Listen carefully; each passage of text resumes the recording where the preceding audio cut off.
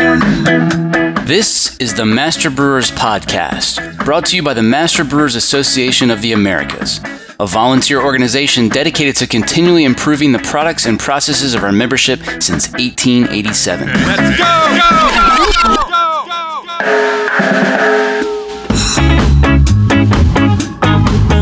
Master Brewers brings you interviews with the industry's best and brightest in brewing science, technology, and operations.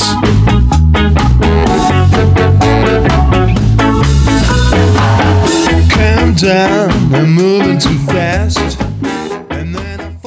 This podcast is proudly sponsored by the packaging division of Micromatic, the leader in keg spear quality and innovation. Let our veteran technical support staff provide you with the training and information you need to safely service your kegs. For more information, visit micromatic.com.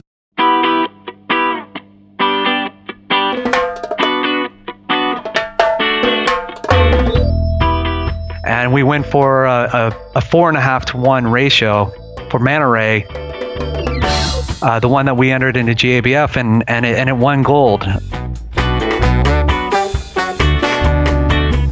This week on the show, Aaron Justice from Ballast Point joins us to talk about targeting sulfate to chloride ratios to enhance hop and malt character. You guys recently built a brewery here in Virginia.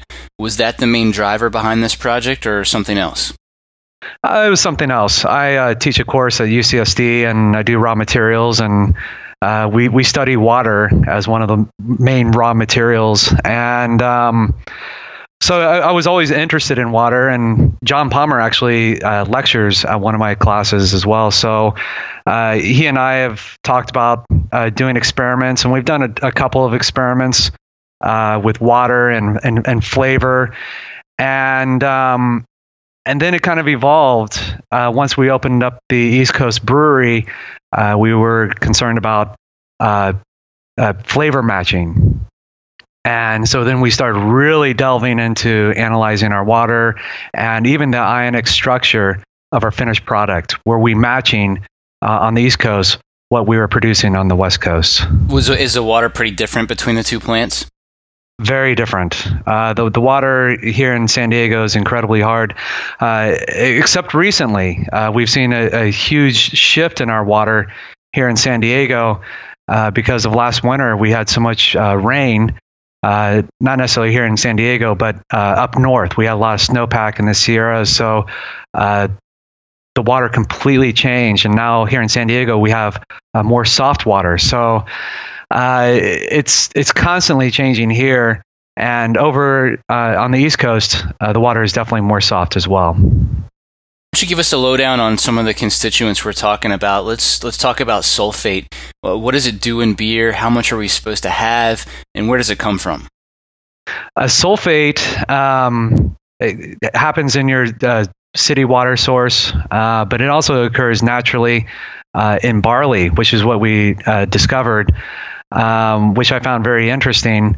But sulfate can enhance the hop character of a beer. It can enhance dryness and even just bitterness. So that's great for an IPA or an American Pale Ale, but maybe not so much if you're making an English mild or a stout or a lager. Sulfates can also be synthesized by yeast and for amino acid synthesis. So you'll see sulfates being utilized by yeast as well. What are the typical ranges we're supposed to be within as far as sulfates go? So you can have as low as 50 to start off with. With IPAs, specifically even our IPAs, we'll see sulfates going into the 400s. How about chloride? Let's talk about that. So chloride, you can see recommended levels anywhere from 50 to 150, and it kind of balances out the effects of sulfate. So you can see palate fullness, provides kind of a mellow flavor, could also enhance the malt character of a beer. You don't want too much chloride, though, because of a couple things. First off, above 500 parts per million, you can see sluggish fermentations, maybe even restriction of flocculation. And also high chloride levels in your water source can corrode stainless steel. But the good thing about chloride, when you're talking about beer styles, you would probably want that in a lager or mild or a malt forward beer. You started off with some mini mashes in deionized water first. Why don't you tell us a little bit about that? Sure. So I guess to backtrack just a little bit, we had a process engineer who was analyzing our water and our finished product, seeing the ionic structure in anticipation of our East Coast brewery. And she discovered that malt brings to the table a lot, especially with regards to chloride. And I kind of discovered that with one of our experiments with John Palmer. We did this experiment where we used deionized water and built alkalinity with calcium hydroxide. And we analyzed the finished product of that porter and also noticed this chloride spike. Then I went to our district MBAA meeting here in California, the annual one, and Katie Orr from Sierra Nevada gave a presentation about it. And I was thinking, holy smokes, this is a thing. And so I kind of reached out to her to see what she had discovered as well. And she was realizing that barley variety, you can see variations of sulfate and maybe a little bit in chloride as well. So I decided to do these mini mashes. And so I was wondering, okay, is this a regional thing? Is it a specific barley and malt, or is it across the globe? So I did a mini mash of base malts from Canada, from England, from Germany. I even threw in some malted wheat from Canada and compared it then to raw barley. So I did a mini mash, held it in a thermos for about for an hour at 150 degrees. I targeted a 10 Plato wort, and was kind of surprised by the results. So sulfate, the malt would bring anywhere from about 50 to 100 ppm. Chloride would see almost 200 ppm brought by the malt. Calcium was about 25. Magnesium was right around 70. And sodium was anywhere from 20 to 40. That's interesting. And then obviously there's a big uptick from your raw barley to the malted samples. I don't know the answer to this, but it would be great to speak with someone who's got more expertise in that area to find out, just how much of an influence the maltster's water profile has on that as well, I would totally agree with that. And I'm kind of a layperson with regards to that, but I've talked to some maltsters, and the water that they bring in a lot of times is just straight from the city. But it depends on the maltster. And I think that I can't say with certainty, but I can only imagine that the water that you malt with will affect the finished product, the ionic structure of that finished malt. Yeah. Okay, so after that, you did an experiment with a couple of different Pilsner brews, again with DI water, and I believe those were brewed in your pilot brewery, right?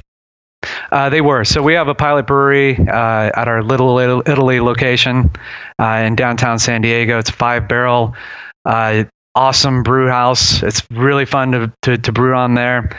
And we get to do a lot of experiments. So we brewed a couple different Pilsner experiments just to see the effect of sulfate to chloride ratio. Because if malt was bringing to the table varying amounts of sulfate and chloride, how was that going to affect the finished product? So we kind of wanted to discover that. And did you already have a deionized water set up for that pilot brewery, or was this a special case? This one was a special case. So we worked with Waterworks here in town, and they provide carbon filtration for us and our RO system. And they're working at UCSD to come up with alternative methods of getting fresh water. So they do what's called the ambient air project, where they take water from the ambient air, the coastal air, and condense that water into ultra pure water, almost completely almost 10 total dissolved solids, so almost equivalent to deionized water. Nice. Really cool project. Yeah. Okay. All right. Well, tell us about those pilot brews. So the first one, we thought, okay, if malt is bringing so much chloride to the table, what if we went extreme? We added a lot of calcium sulfate into the mash, knowing that finished product, we wanted a larger spread of sulfate to chloride. And conversely, we thought, okay, the other one, we're going to target maybe a ratio of 1 to 2, something that's not as extreme, knowing that malt's going to bring anywhere from 200 to 300 ppm of chloride. And then we wanted to do sensory analysis to see the flavor effects. And what kind of results did you see there? It was kind of interesting. So first, we saw how all these ions changed through the entire process. So we sent it to, and we kind of outsourced it to another lab so that they could do ICP analysis of each one of these ions. And we traced it from the brew water to pre-boil, to knockout, to finished product. And it was interesting. So sulfate, of course, jumped up during the mash. It also went up during the boil. I will say, though, that we add yeast nutrients, so there's a possibility that the sulfate increase was caused by that. And then we saw a decrease of sulfate during fermentation. Again, the yeast metabolizing that sulfate to synthesize amino acids. Chloride, we saw that sharp jump up during the mash, and then kind of a steady increase through the boil and through fermentation. I'm still uncertain why that happened, but it's possible that it could have come from the hops. So that's something I haven't studied yet.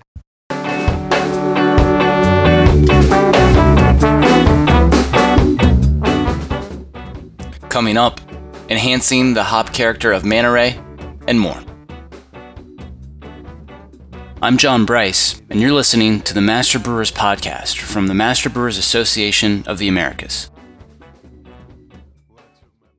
This podcast is proudly sponsored by the packaging division of Micromatic.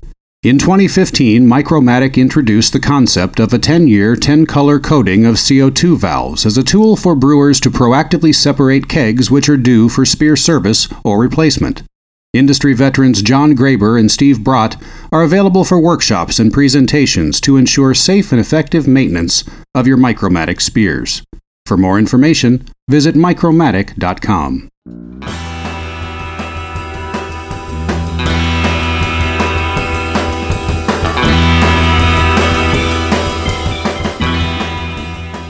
Here's what's coming up on the Master Brewers calendar. Don't miss the Intro to Sake and Sake Brewing webinar December 6th or the Draft Line Cleaning Best Practices webinar January 16th. District St. Louis meets January 18th at Anheuser-Busch InBev. District New England meets in New Hampshire January 19th and 20th.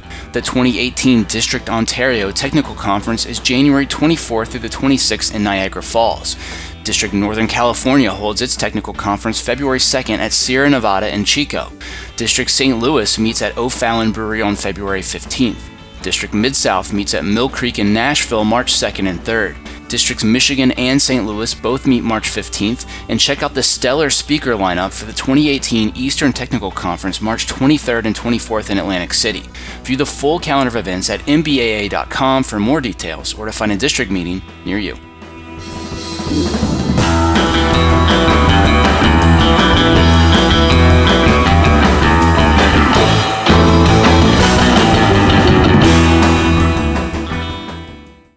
Now back to the show.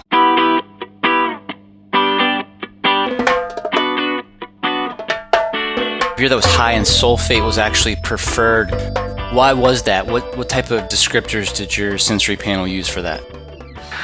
So for the first experiment, we actually they noticed a sharpness, a better hop character, whereas the chloride one was a little bit more chalky, a little bit more minerally. So in the first experiment, the sulfate the sulfate heavy beer was preferred. It's a very lightly dry hopped Pilsner, so people preferred that hop character. You also measured calcium, magnesium, and sodium throughout the process. Was there anything interesting to report there? It was actually interesting. So the calcium dropped dramatically during the mash, which is to be expected. The calcium interacts with phosphates, releases the hydrogen ion, and you see a drop in pH during the mash. That's what we want. And then it kind of held steady throughout the rest of the process. Not really a dramatic drop in calcium during the boil or during fermentation. Magnesium shot up, which is to be expected from the malt, and kind of just held steady through the boil and through fermentation.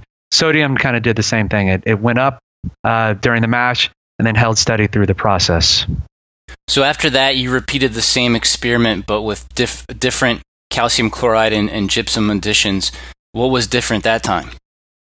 So in this one, we dialed it back. We figured, okay, in this one we're going to do more of a realistic. What would we do if this was our brewery? So this one we targeted a 3-to-1 ratio, sulfate to chloride, and the other one was just a 1-to-3, and then did all the same analysis and sensory to see the finished results. And how did those turn out? So as expected, the sulfate chloride did the same thing in this experiment. The calcium, magnesium, sodium also did the same thing through the process. We finished off with the finished product. The sulfate one, the finished product actually ended up being the same amount of sulfate and chloride. So again, the chloride jumped up during the process so that the finished beer had 247 ppm of sulfate and 247 ppm of chloride. So it finished at the same. Whereas on the second experiment, we saw a huge spread. The chloride ended up at 335 ppm of chloride and the sulfate was only 129. So we saw a huge spread between sulfate and chloride on the second one. I noticed that you reported different IBUs between the first set of brews and the second set of brews. Was that an intentional recipe change, or was there something else going on there? I think in the first experiment, the mash pH was a little bit different, so the overall pH through the process was just a little bit different. So I would say, because we used less salts in the second one, I think we got a little bit different isomerization for sure. How about some general takeaways here from all this work? So in the second experiment, we found no statistical significance out of 57 participants. We only got, I believe it was 22 people got it correctly. So in a triangle taste test, people couldn't detect a difference. Now, most of the trained sensory analysis participants did detect the difference, and of those, the people preferred significantly the one that was heavy in chloride, whereas in the first one it was sulfate. And also with this experiment, the second experiment, the way that they described these two, the one that was sulfate heavy, they said it had a higher hop bitterness, an enhanced hop aroma. We used Mandarina Bavaria as a dry hop, and people were describing ripe strawberry character in that beer. Whereas the one that was chloride heavy, people were getting more bread, biscuit, malt, more mellow, full mouthfeel. So if you really look at just what people were saying, especially the trained tasters, I would say that was significant. And that sulfate to chloride does matter. But I would also say that what was interesting is that if you're gonna target this, you want to go for a pretty significant spread between the two. So if you're going to try to enhance hop character, you want to use a lot of sulfate. And if you want to go for more malt, you're really going to have to target more chloride. I would say more than just a 2-to-1 and a 1-to-2. I would shoot for a 1-to-3 and 3-to-1, or even a 4-to-1 and a 1-to-4. Very interesting. You also noticed some differences in foam stability, right? I did, and we've done this whenever we use deionized water and build the water back up, and only use specific ions. The one that's been deionized usually has better head retention. So I don't know which specific ion it is, but I swear I'm going to figure this out. But it's got to be. I'm not going to say it's sulfate, but it could easily just be just a balance thing. But I've seen this now 3 times with 3 different experiments where we've seen improved head retention with deionized water. So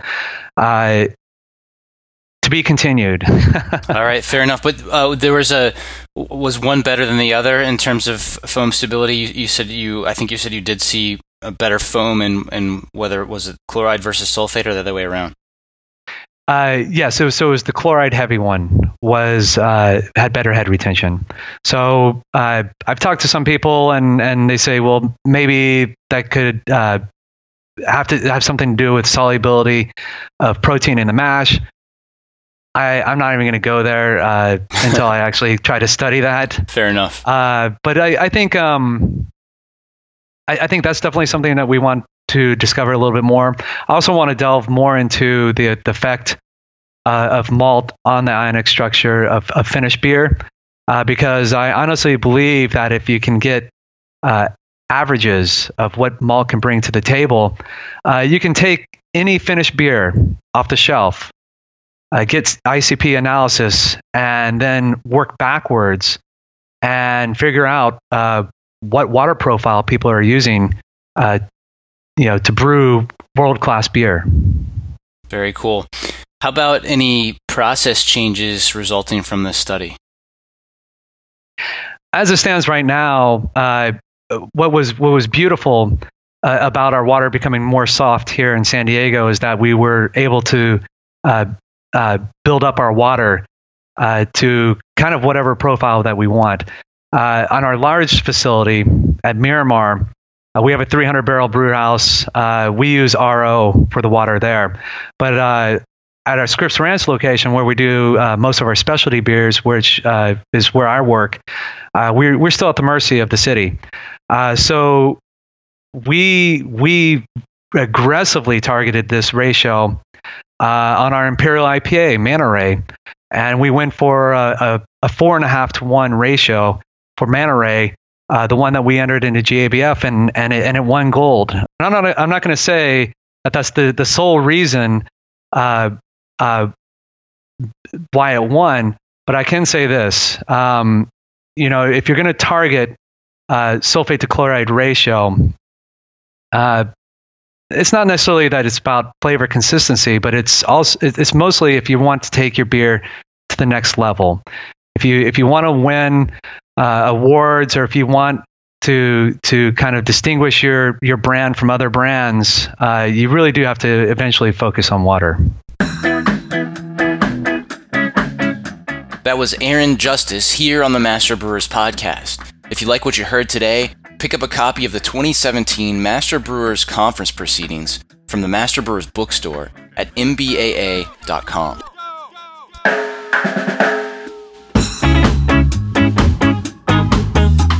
"130 years ago, Master Brewers was built on the concept of brewers helping each other out so we could all make the best possible beer. That's still true to this day, and it's where a lot of the camaraderie in this industry originated. Master Brewers' award-winning Ask the Brewmasters is the best place to go for troubleshooting, where you'll find the industry's only discussion forum that's moderated for technical accuracy by a team of experts. See what everyone else is talking about at community.mbaa.com. United, we brew." When we came around that, since there's like one thing that Did you enjoy today's episode? Would you like us to keep making more? If so, there's a really simple way you can let us know. Subscribe, rate, and review the Master Brewers Podcast on iTunes, Stitcher, or wherever you get your podcasts.